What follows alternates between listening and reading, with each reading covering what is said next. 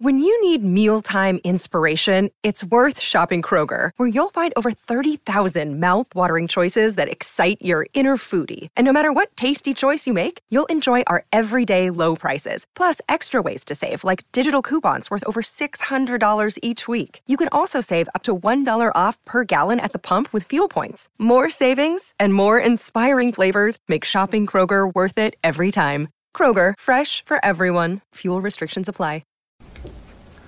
Well, howdy there, Internet people. It's Bo again. So tonight we are going to talk about a closely held idea. An idea that many, many people believe and accept at face value. They believe that it's true. And we're going to explore whether or not there's any evidence to back it up.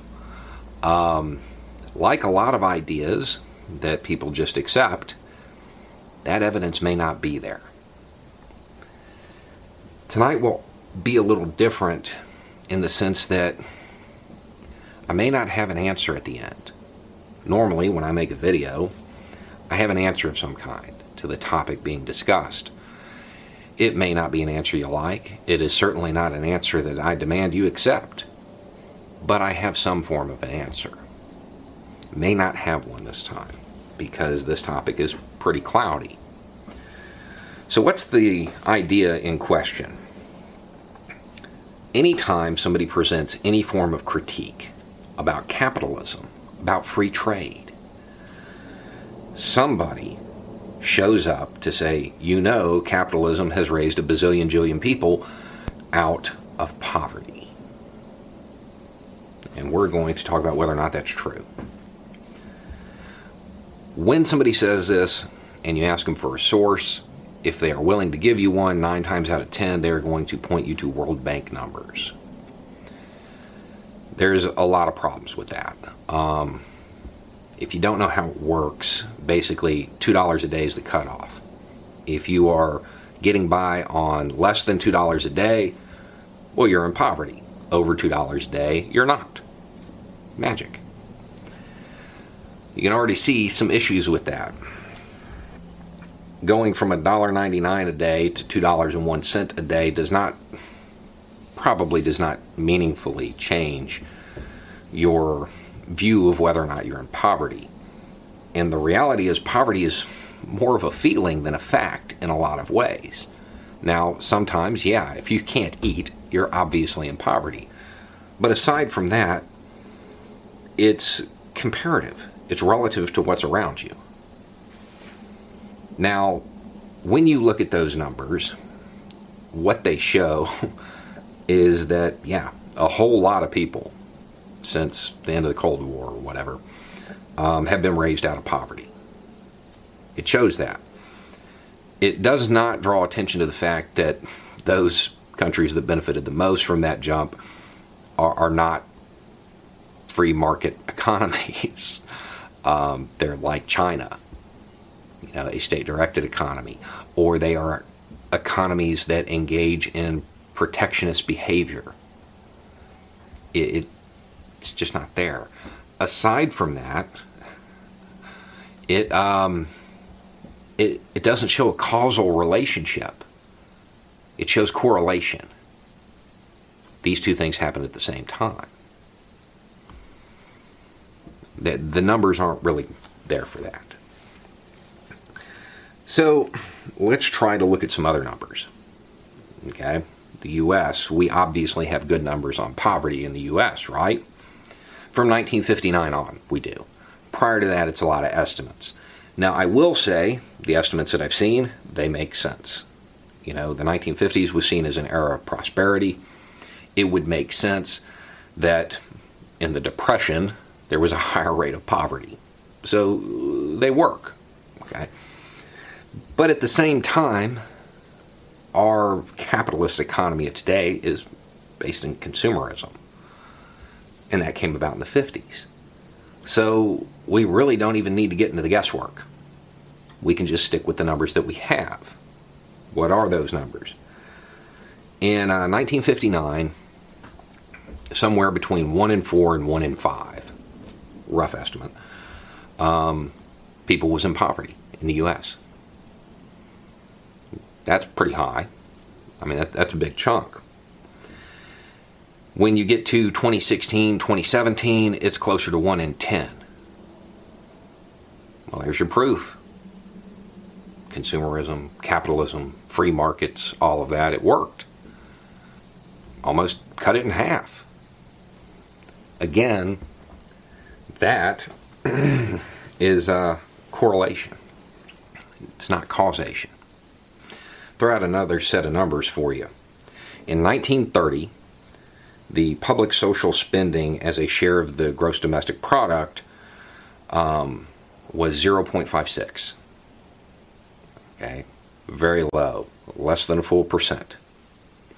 In 1960, it was 6.2%.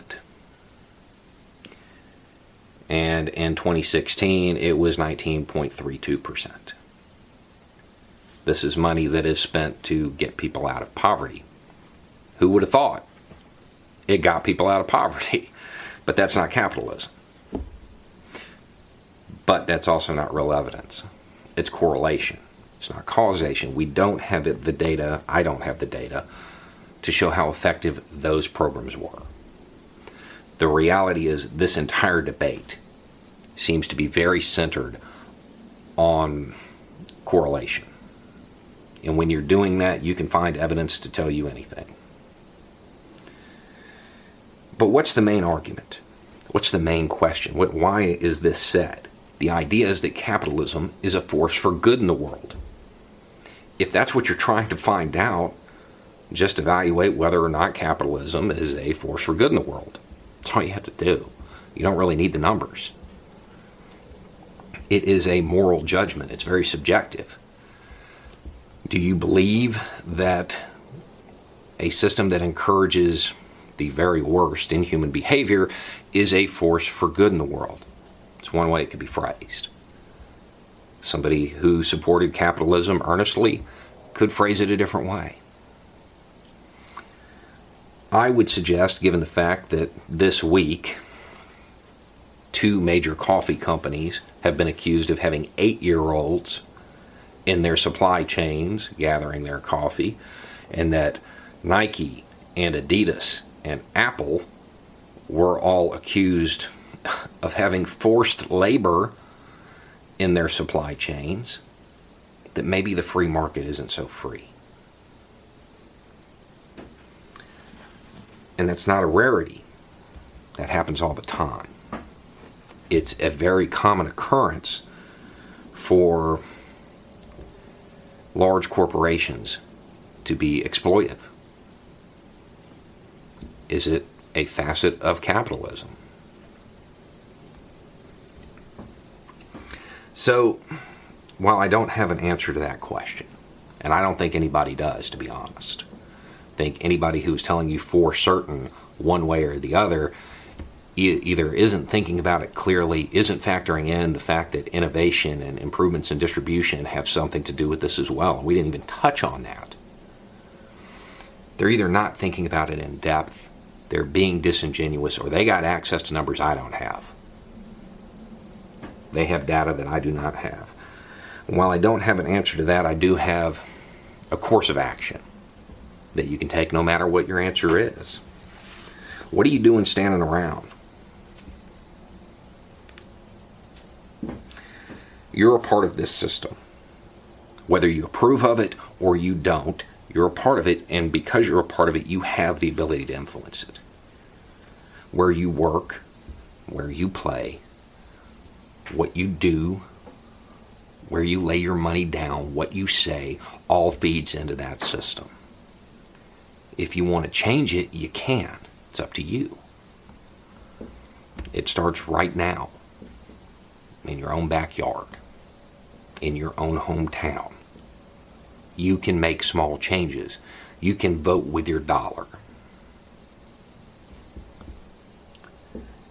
This is a question that we're going to have to look into, and we're going to need hard data. Because if we are looking for systemic change, we may need to adjust a whole lot. And the economic system that has led to the world we have today, it has impacts far beyond poverty. a lot of issues that deal with climate change may have something to do with it.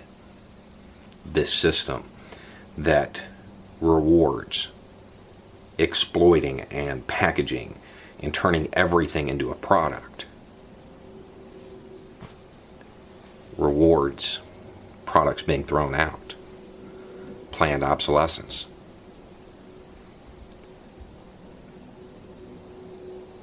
These are all behaviors that are encouraged by capitalism. Maybe it can be reformed. Maybe it has to be changed. It's a question for you guys, though, not me. Anyway, it's just a thought. Y'all have a good night.